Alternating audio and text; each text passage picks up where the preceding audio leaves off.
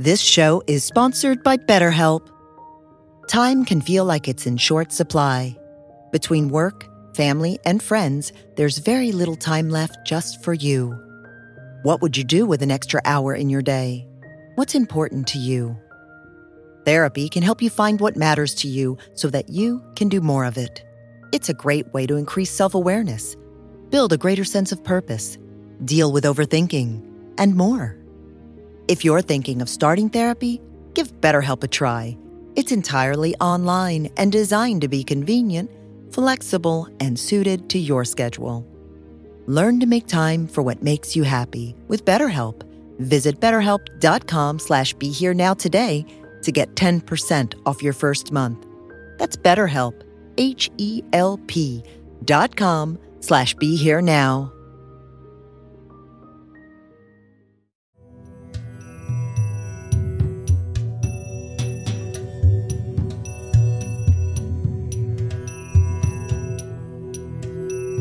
Welcome to Living with Reality, a podcast featuring archived teachings and modern conversations with Dr. Robert Svoboda, brought to you by the Be Here Now Network.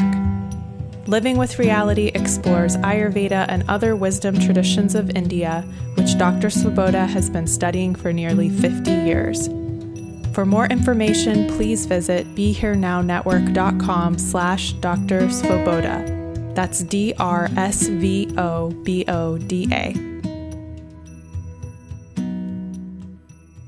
Hello and welcome to Living with Reality.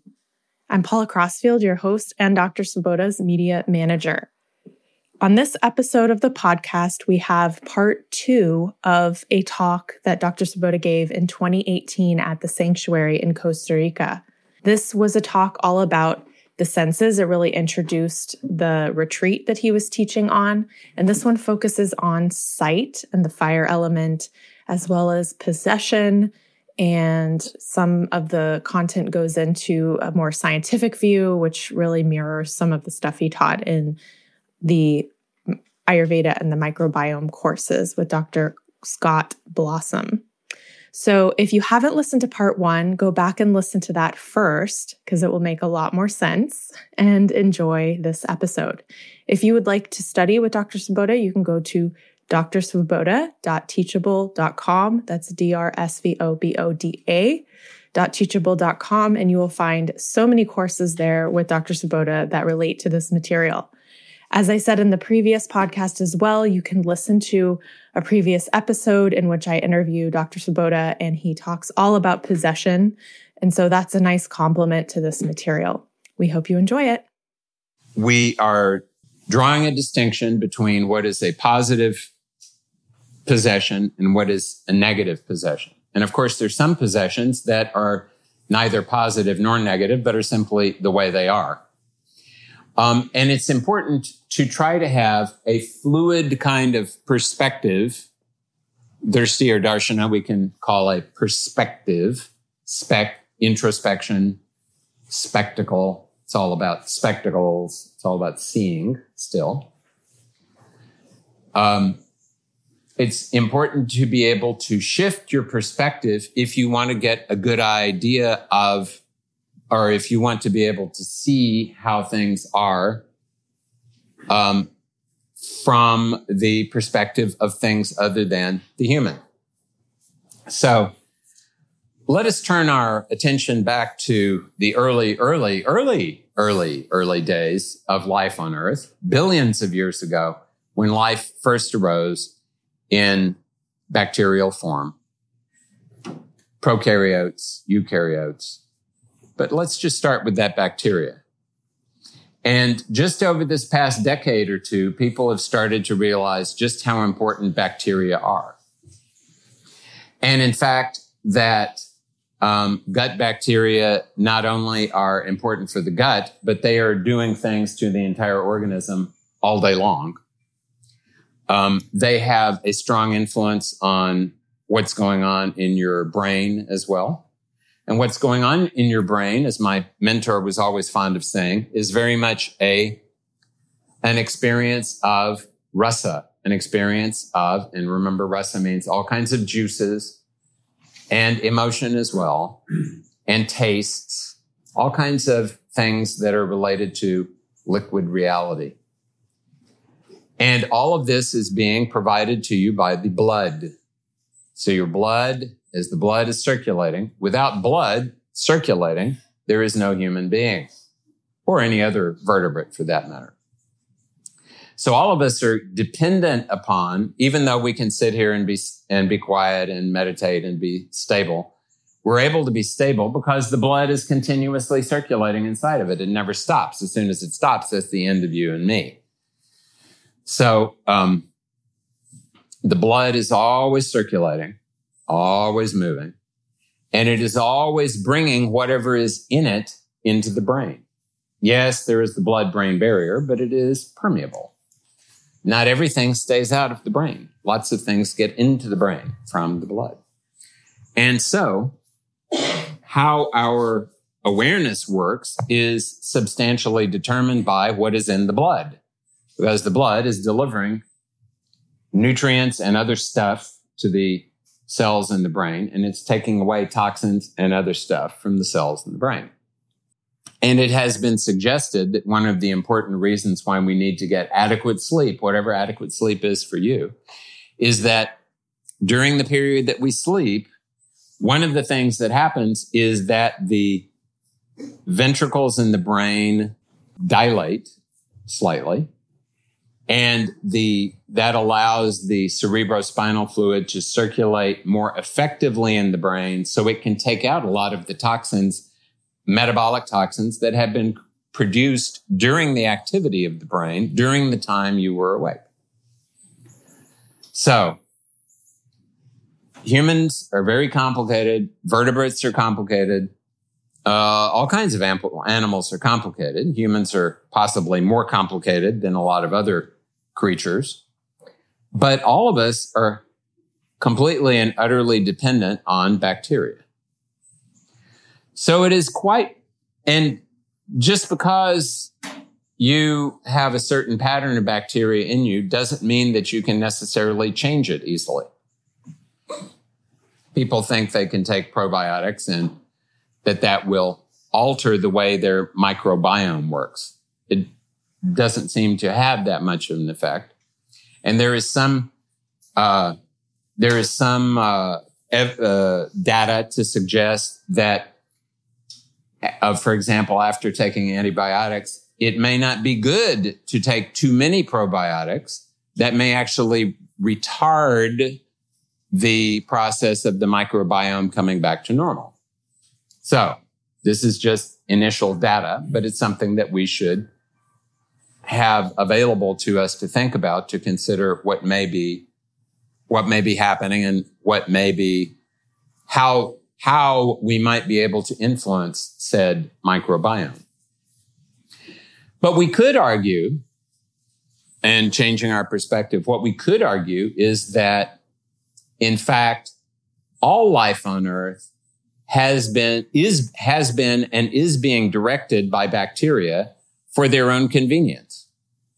Because really, from one perspective, we are nothing but a big and very complicated and highly opinionated set of chariots for bacteria.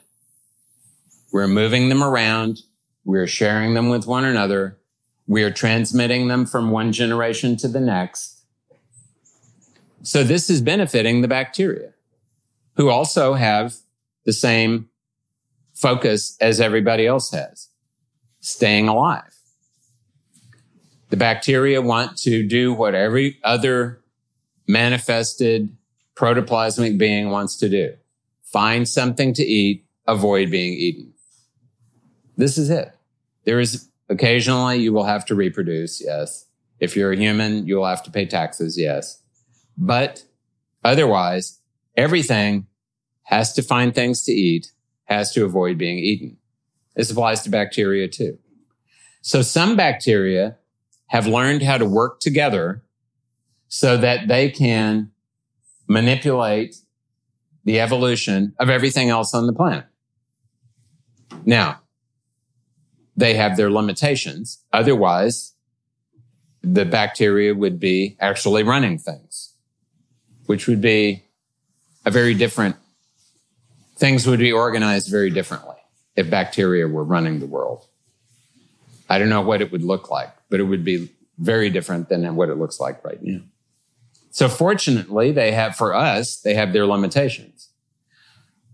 But those limitations are limitations from the perspective of them being the most fundamental aspects of life that exist on Earth.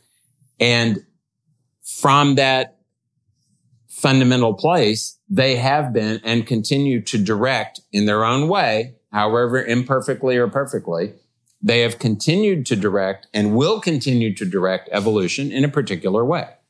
So when we talk about we as human personalities, we are from the beginning possessed by those bacteria. Because according to what they eat and what they put out, that is all going to be circulating in us to some degree or another, and that's going to be influencing our awareness. And once we get a little bigger than a bacterium, this can happen at a much more dramatic pace. One of the first interesting things I read about when I got to Bombay back in January of 1974. So when I go back to Bombay in February of 2019, I will have, that will mark 45 years ago. Which just saying that makes me feel less young. One of the first interesting things I read about was about a microscopic worm called the lancet, the sheep liver fluke. So there's a little worm that, as its name suggests, lives in sheep livers. And it stays in the sheep liver until it is tired of being in the sheep liver. And at that point, it passes out of the sheep liver into the sheep intestine, and with the help of the sheep poop, lands on the ground. And of course, now there is a problem because it has landed on the ground. It is no longer in the sheep. How will it get back to the sheep? And like many of these microscopic worms, it goes through a number of bizarre transformations in its life cycle. So it goes through a transformation or two. While it is awaiting being eaten by the special sheep poop eating ants, of which there are sufficient number in the places where there are sheep to have this process continue. And the sheep poop eating ants eat the poop of the sheep, and the tiny microscopic worm eggs go into the ants, which, as you can imagine, they must be very small if they're getting into the ant. So they go into the intestine of the ant where they grow, and a certain number of these microscopic worm transformative forms undergo a new transformation, and they become even tinier, and they become what are called brain worms. And the brain worms migrate to the brain of the ant, which, as you can imagine, is a teeny tiny structure. And they take over the brain of the ant. And they start then to drive the ant around as if it was a chariot instead of an ant. So it looks like an ant, but now it is a worm chariot. And these worms cause the ants to climb up to the tips of tall grasses and hover there as if they were mesmerized early in the morning and late in the evening. Because those are the moments that sheep like to come by and eat the tips of tall grasses. So when the sheep eat the tips of the tall grasses, they eat the ants. The ants go into the intestines of the sheep. They come out. They turn into new forms. They migrate to the liver, and they are happy again as little microscopic clams, if clams indeed are happy. So this is only one example of parasitism that takes over another organism and directs it to do whatever it wants to do. There are many examples of this. Cordyceps is a perfect example of this. Every insect, well, maybe not every, but many insects have their own cordyceps species. Cordyceps is a type of fungus. And they're little worms that are going to turn into they turn into crickets, or they're supposed to turn into whatever they're supposed to turn into. They don't get a chance to do that because while they're still a worm, the fungus comes in and turns the worm into basically a giant fungus. It still looks like a worm, but it's a fungus. And then out of the head of the worm, a fruiting body grows. And that is used very popularly in Chinese medicine. It is so much overused nowadays that there are almost none left in the wild in China. So in the Nepal and even in our area of the Himalaya, they have people spending all day long looking in the grass for these worms that have, and they're extremely expensive now. Just a few of them are worth an ounce of gold. An ounce of gold is worth $1,200 nowadays, $1,200 US. So there's all kinds of parasitism at this level. And there's parasitism that is probably happening to humans at the microscopic level also, that is probably affecting the way they think. It is not utterly clear yet, but just think of toxoplasmosis. How many of you have heard of toxoplasmosis? Toxoplasmosis. See how clever this thing is? It doesn't want people to know what it is or what it's doing. Toxoplasmosis, approximately 50% of the human race is infected with toxoplasmosis. Usually, we don't experience any result from it because we're an what do they call it? An adventitious host, I think is the word. That means we're not supposed to be a host. It's supposed to be only in mice and cats. And what the toxoplasma does to the mouse is that normally if a mouse smells cat urine, what would a sensible mouse do? It would run into a corner, find a hole, and hide. But if a mouse that is infected with toxoplasma smells cat urine, what it does is come out into the middle of the room and do a little dance, which is pretty much a guarantee that if there is a cat in the neighborhood, that will be curtains for the mouse. So the whole point, as with the sheep liver fluke, is to get now not just an ant, but a mammal to take over the brain of the mammal and make it do something that is highly unwise. And that's how it gets back into the cat. Now, the question is, what must the toxoplasma be doing to the human being? And the answer is we don't exactly know, but it has been discovered that the countries that have the greatest percentage of infection with toxoplasma are the ones that tend to win the World Cup. So, speculation has it that these create that the people infected with toxoplasma are willing to take more risks, willing to go out, willing to be more aggressive, willing to be more attacking the goal, etc. So the Brazilians, the Argentines, many Europeans.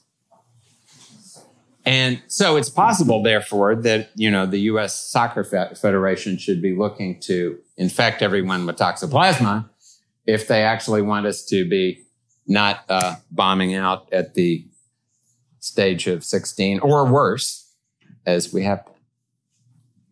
And this is just one species of parasite. If you're interested in learning more about parasites, there's an excellent book called Parasite Rex by Carl Zimmer. Parasite Rex. And it mentions a factoid that I think is very appropriate for the subject of possession, and that is that, we like to congratulate ourselves on being independent species. We like to think of ourselves as being independent. 4 out of every 5 species, 80% of all species on Earth, are parasites. They are dependent on other species to eat and to house themselves and so on. And so they're innumerable. All right, maybe they're not innumerable since they're in a book. They would be numerable. Hard to numerate examples of all these different parasites, including a photo, which is one of my favorite photos, of a fish whose tongue is eaten away by a particular parasite that then grows into the form of a tongue. And then when you open the mouth of the fish, the only way that you can tell whether the fish has its normal tongue or the parasite tongue is that there are two little eyes in the parasite. So it opens its mouth and there's the tongue, but the two little eyes are looking out from the tongue. So my point is not only that this is a very interesting photo and it's worth taking a look at, but even more that there are parasites everywhere. It should not surprise us if we are all being influenced, not just by bacteria, but by other parasites also. So we should just be aware of that. There are micro, and there, of course, there are, definitely humans have all kinds of parasites that are not even micro, but let's just talk about the micro parasites for a moment. There are micro things. Some of them are, like the microbiome, they're positive possessions because they are actually co-evolving with us. And there's some like these toxoplasma and so on that are negative possessions. They are not really interested in what happens to us. They're not interested in the symbiotic relationship. They just want to use us to continue.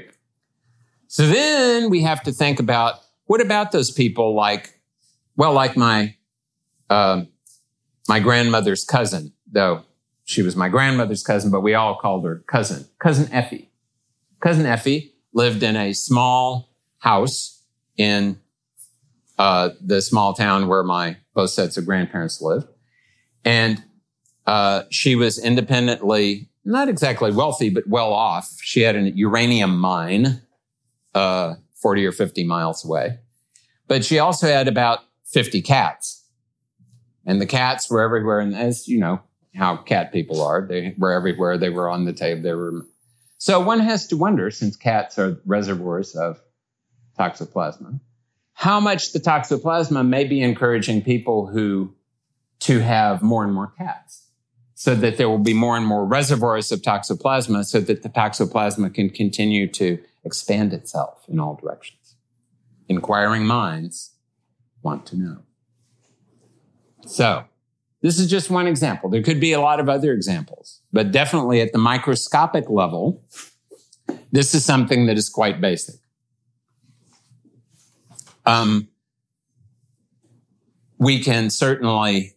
It certainly seems to be the case that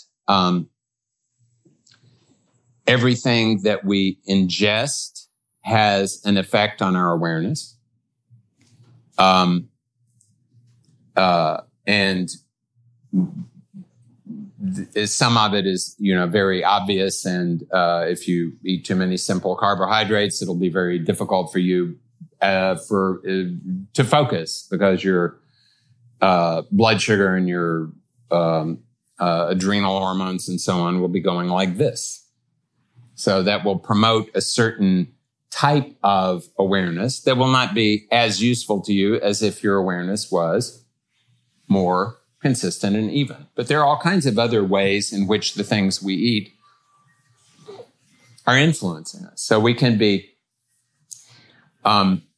we are all being possessed by, and sometimes positively and sometimes negatively, by elements other than the hydrocarbons that make up most of our organisms. So mostly we're made up of carbon, oxygen, hydrogen, some nitrogen, some sulfur.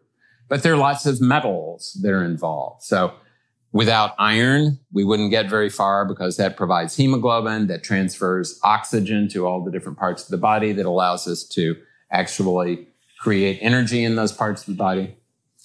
And if we did not have, and so iron is important for that.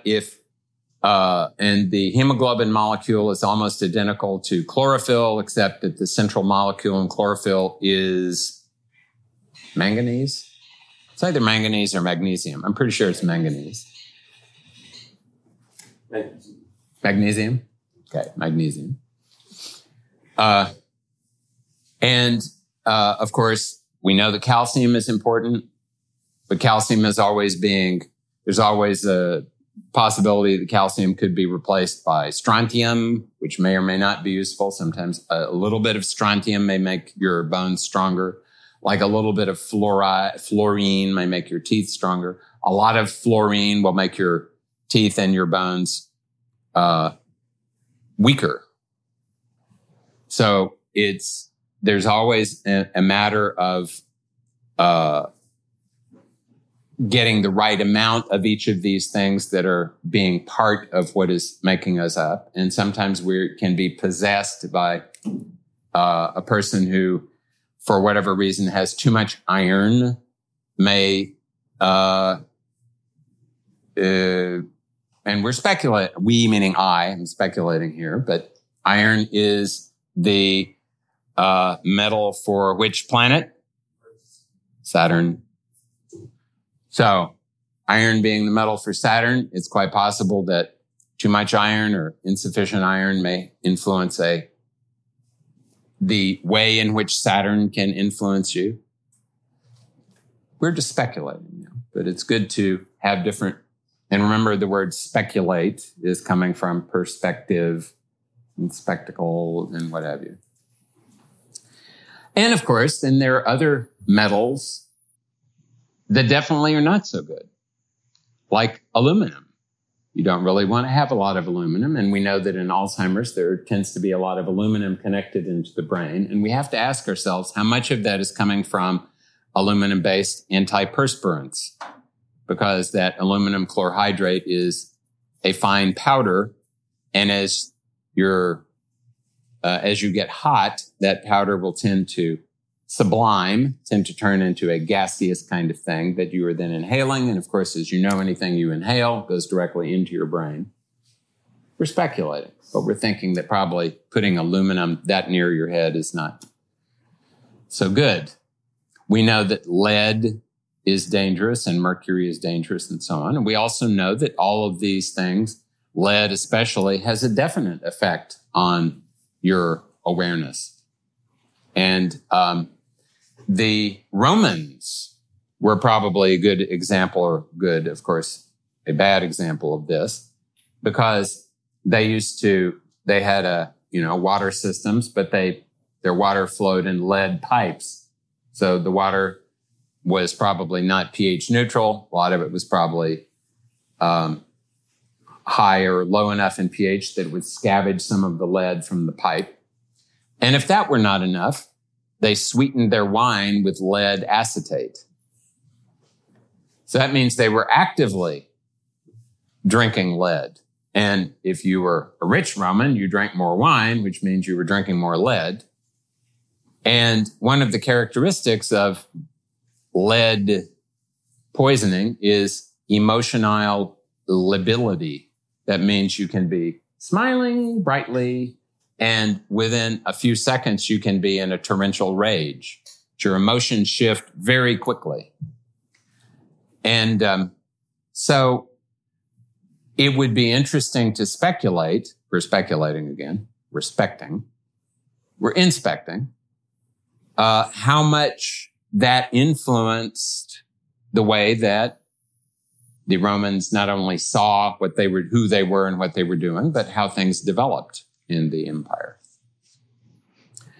So bacteria possesses, metals possesses, for good or not so good, other elements that are not even metals, phosphorus, everything. There's so many essential elements in the body. Arsenic is an essential element.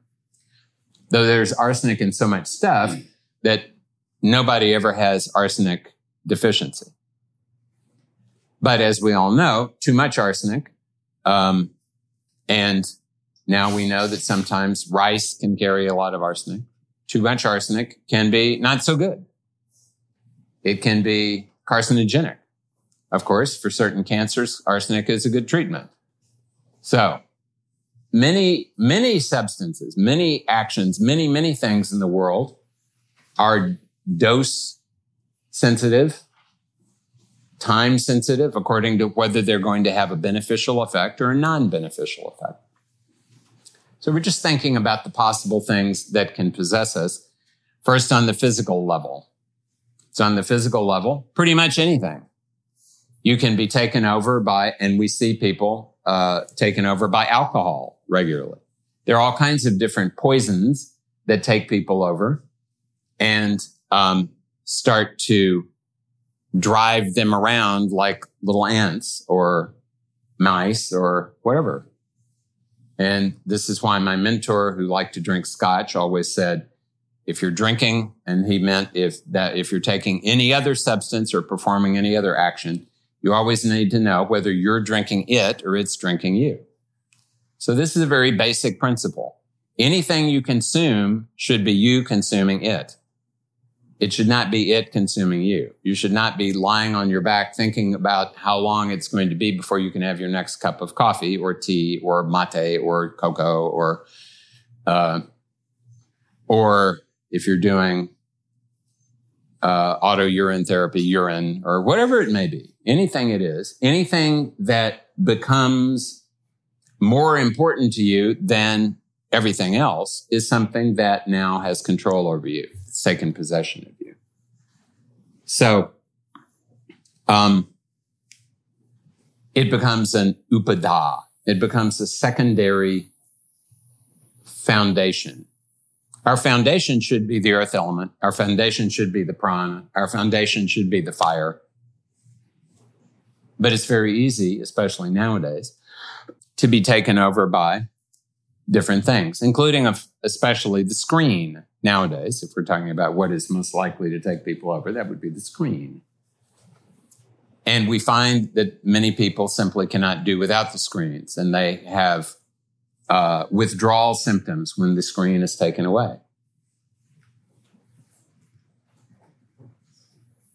And there are now, at least in Korea, I don't know in other places, there are special camps where teenagers who are addicted to the internet are taken and disconnected for a few days from the internet.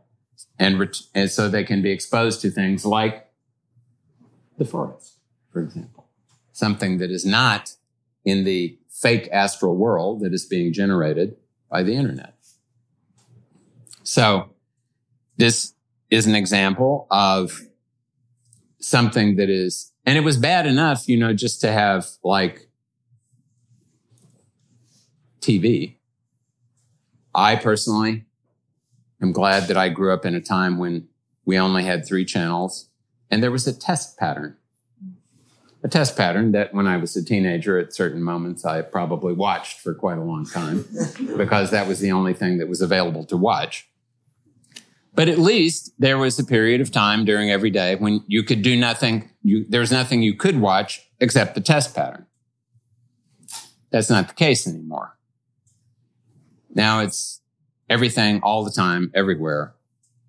And some people, many people, simply can't withstand that, and they're taken over by it, and they're consumed by it, and their prana is sucked into it.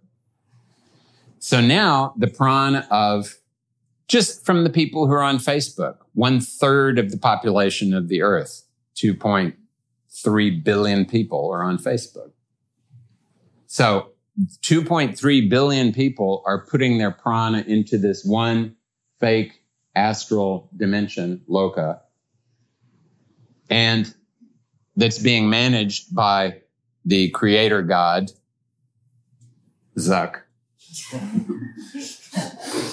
Now, we don't so far have people bowing down to Zuck, all hail the mighty Zuck. And who knows how long he will be the creator god. He certainly has fallen upon hard times. And things go up and down a lot faster than they used to because things are much faster. But there are many creator gods. There are many new creations. Lots of things are happening.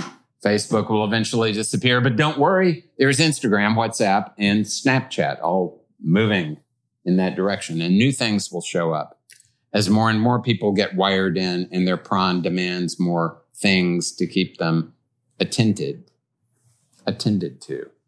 And that's just the fake astral world. That doesn't count all the gods, goddesses, hemigods, demigods, semigods, dead humans, other dead things that have never been alive, nature spirits, things that are simply concatenations of prana due to the geology or the of a certain area that behave like they're alive in the same way that hurricanes and tornadoes behave like they're alive. Sometimes you can have an astral hurricane or tornado that just happens to take you over. And unfortunately, if you're in the neighborhood of it and you're taken over by it, then getting rid of it may be very difficult because it may be able to set up a pattern inside yourself that you, unless you know how to disperse it, you may have great difficulty dispersing. So there's all kinds of astral things that you can be obstructed by or possessed by or taken over by, but especially your ancestors, which is why the Indian tradition in general, and my mentor in particular, used to emphasize emphatically and repeatedly how important it is to keep doing things to keep your ancestors calm. And unless they were saintly beings who had definitely, were altruistic and only had the benefit of their descendants at heart. Otherwise, you can be sure that all those ancestors left something behind that they wanted or left behind something that they didn't have that they wanted. And they still are attentive to the possibilities of connecting to that. And how are they going to do that? They'll be connecting to that via you. Wait, you will say, they probably have been reborn. Well, which is true, but just because they've been reborn doesn't mean that necessarily all parts of them were being reborn.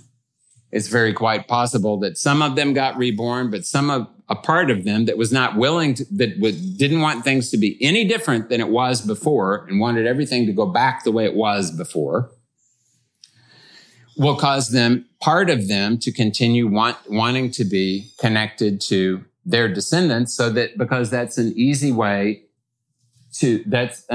thing to possess. Your descendant is, because your descendant is using some of that pattern of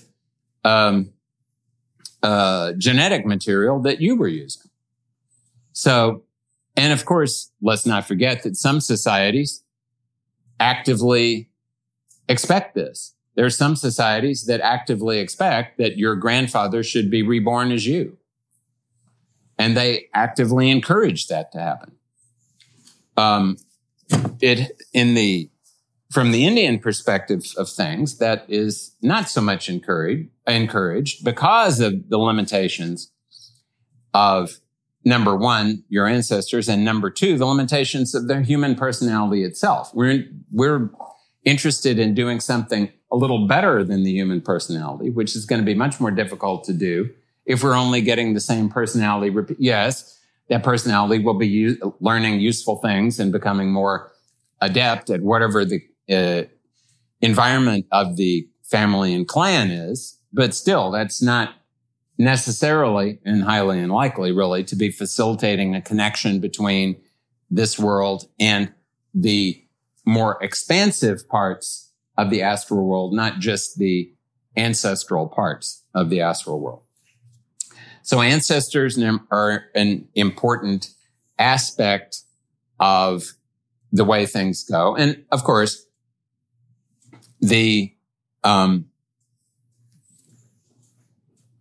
not the entire, but a sizable plurality of the ancestral influence comes from the father's side of things. The mother is very important, but the mother is much more important from the perspective of creating the physical organism of the individual.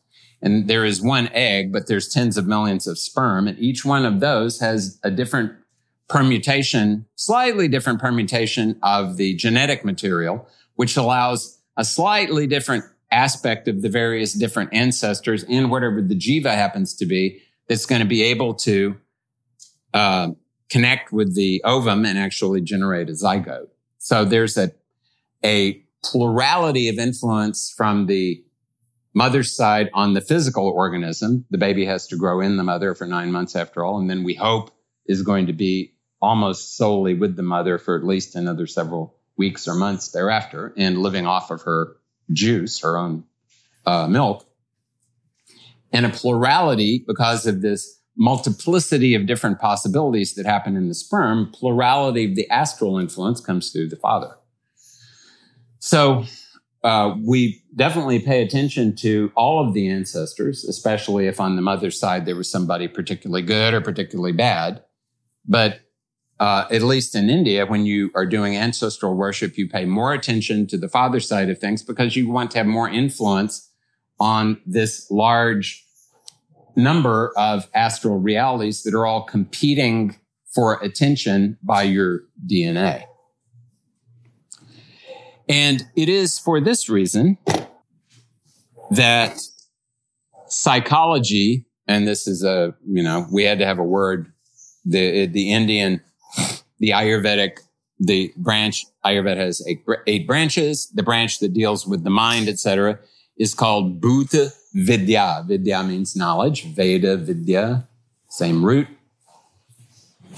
Bhuta is the past participle of the verb bhu, which means to become. So Bhuta means has become. Something that has already become. Something that has already been developed, already been expanded, already been dealt with. Bhuta Vidya. So it's talking about things from the past, like the ancestors, for example. Like all the other things that possess us, like language. Language is also a possession.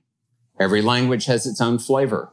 Every language has its own, and often, I can't always do this, but you can often tell, if not what language, what family of language a person speaks by the way they hold their mouth. Because every language has, I think they call it a central vowel. And that central vowel is the vowel that you most speak. And that vowel helps to determine the way that your mouth, because you're learning language from a very early age, that is causing your mouth to grow in a particular way. And so, there are very slight differences between people, for example, who speak, classical Romance languages, Spanish, Italian, French, and, people who speak something like English, for whom the central vowel is something that is a very non-pure vowel, probably a schwa, probably or something. I forget, but we have the internet, so we can find it out easily enough. So language is literally possessing us in that way, but it's also the meanings of different words, the intonations. Every language has some languages are more guttural. German, guttural language.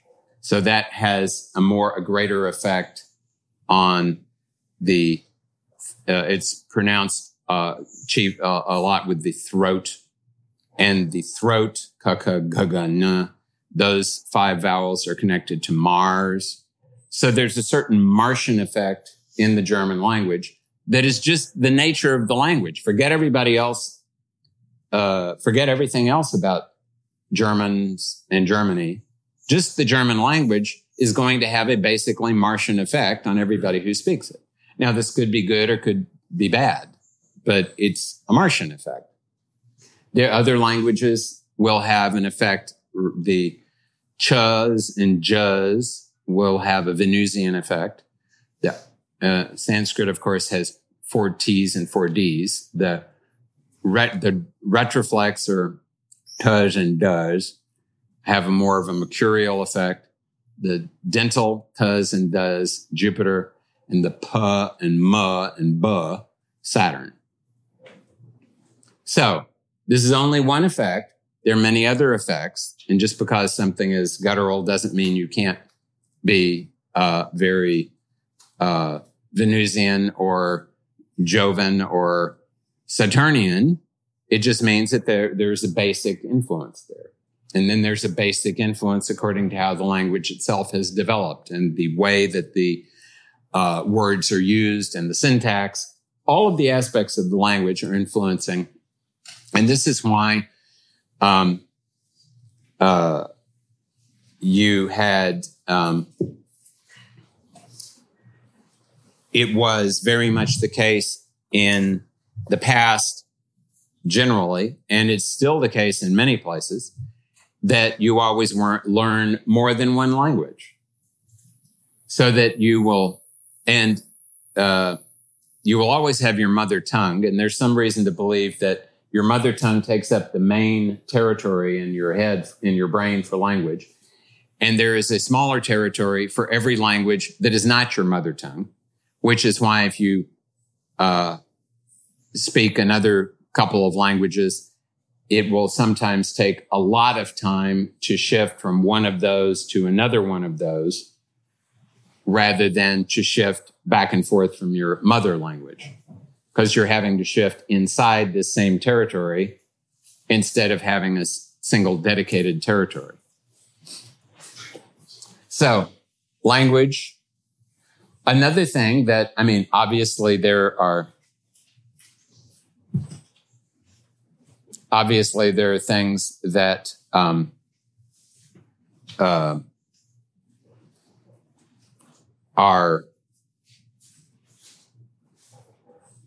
there's a lot to be said about language, but just language is one thing. It's also an extremely human thing. Other species do communicate with one another. Even plants communicate with one another. But we've taken communication to a much more complex and detailed level, so far as we can tell, than other things have. And of course, we have, in addition to ordinary language, we have created symbols. So it's one thing to communicate directly, but it's another thing to communicate this way. And of course, in a certain sense, other species use this too. Dogs mark their territory, for example, with urine. And that smell, the detailed nature of that smell is very meaningful to the dog. The dog can smell that and tell what is actually happening. But that's still not, and in a way, kind of, sort of, almost, that's a symbol. It's not precisely a symbol because it is not something that is completely abstracted from the physical reality of the animal. But it's sort of symbolic.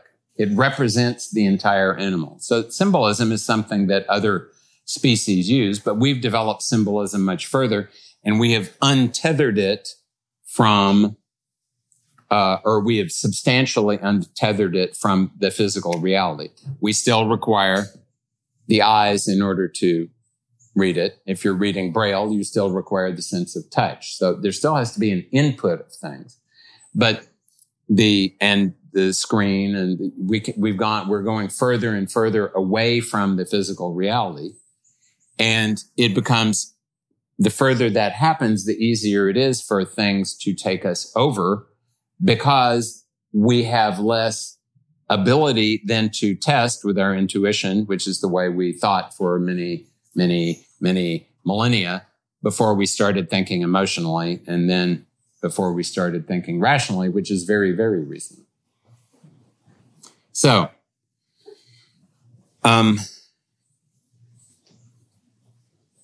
almost anything can possess you. You can be possessed by any emotion. Diseases have their own ways of influencing your perception. We say in English, you were looking at something with a jaundiced eye. So when you have jaundice, or hepatitis, that definitely changes the way you think. And one factoid I'm fond of mentioning is that a person who has severe cirrhosis of the liver, who eats even 1 ounce of red meat, will go into a coma. Because when that meat is metabolized, meat is made out of fibers of muscle. Muscle is made out of protein. Protein is a polypeptide. Peptides are made out of amino acids. Amino acids are acids that have an amino group, NH2, associated with them. A large number of neurotransmitters in the body are monoamines. When protein is metabolized, especially protein from animal flesh, a number of monoamines are produced that look like neurotransmitters, but don't actually transmit anything. They are appropriately called fake neurotransmitters. So, like octopamine, which has a good sound to it. It's like an octopus, but inside your system, octopizing. So, one of the jobs of your liver is to get rid of these things so they will not interfere with the job of the neurotransmitters. But if your liver is not working, then these things flood your awareness and the neurotransmitters can't connect to the things they're supposed to be transmitting. And then your system shuts down the part of you that is inessential, which is your conscious mind. Because your reptile brain, it doesn't mind your conscious mind. It would prefer that it doesn't get involved with taking care of the organism in the way that it needs to be taken care of, which the reptile brain specializes in. But if the conscious mind starts to become kind of screwy, it's useful from the reptile brain point of view of just shutting it down so that the organism can continue to exist without being disturbed by the conscious mind. So again, possession by the reptile brain, in this case, potentially useful. But my point in this is not that most people don't have severe cirrhosis of the liver, but a large number of people nowadays have very imperfectly functioning livers. And many of them like to eat meat-like products coming from fast-like food producers. And we can only imagine what kind of neurotransmitters are actually reaching what kind of synapses. And then we're not terribly surprised that they believe what they believe, even if it has nothing to do with reality, because they're not living in this reality. They're living in a reality that is being generated by their diets. They're living in a reality that's being generated by all of the different chemicals, all the endocrine disruptors, all of the xenoestrogens and things that are also possessing us from all the plastics we're using and all the pollutants that are out there. So, if there is anything out there, and of course, we haven't even talked about actions, but people can easily be taken over by actions also. OCD is a kind of being overpossessed by a kind of activity that forces you to behave in a particular way, whether you want to or not. People who get addicted to exercise, the exercise acts as any kind of addiction of any sort to anything is a possession. So, on that note, we will breathe gently, easily, and deeply, so that we can be repossessed by prana, a positive possession. When in doubt, always return to your breathing, or return to the fire, or return to the sound of running water in the river and what have you. That doesn't necessarily mean jump into the river, especially if the river is not deep enough to jump into. That would be an unwise use of that particular element. We always want to employ wise use policies, no matter what it is we may be connecting ourselves to. So again, close your eyes for a moment, breathing slowly and deeply.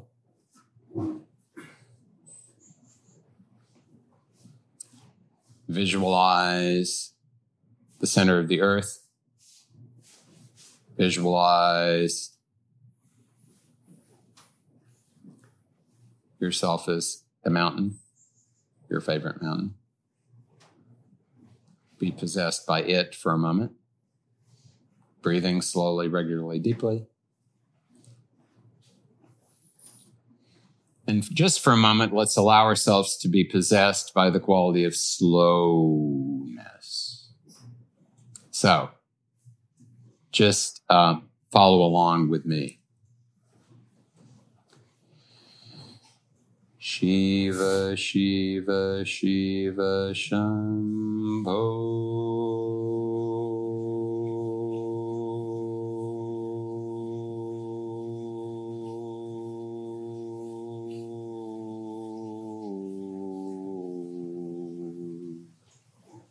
Hara, Hara, Hara, Shambho.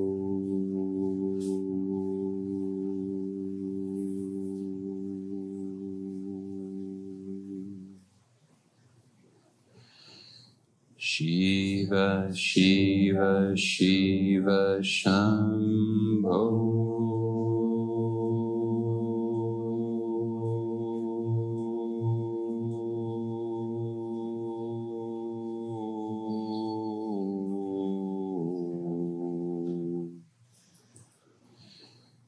Hara, Hara, Hara, Shambho.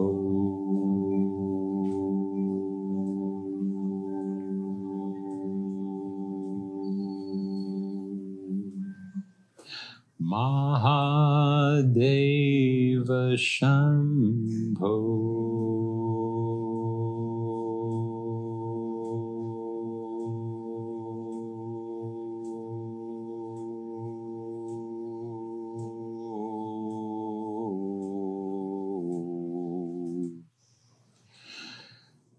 Mahadeva Shambho.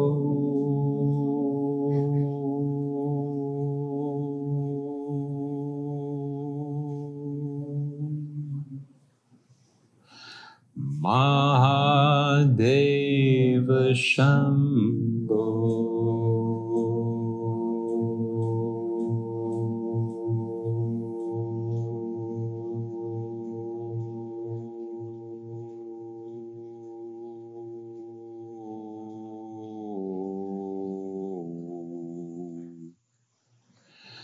Mahadeva Shambho.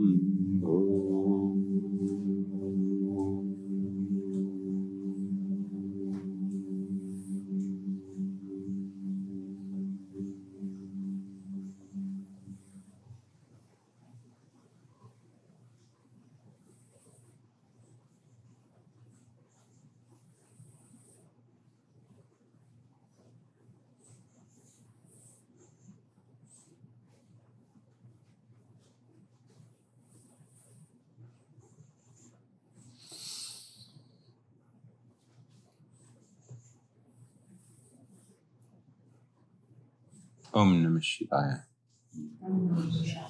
Om Namah Shivaya.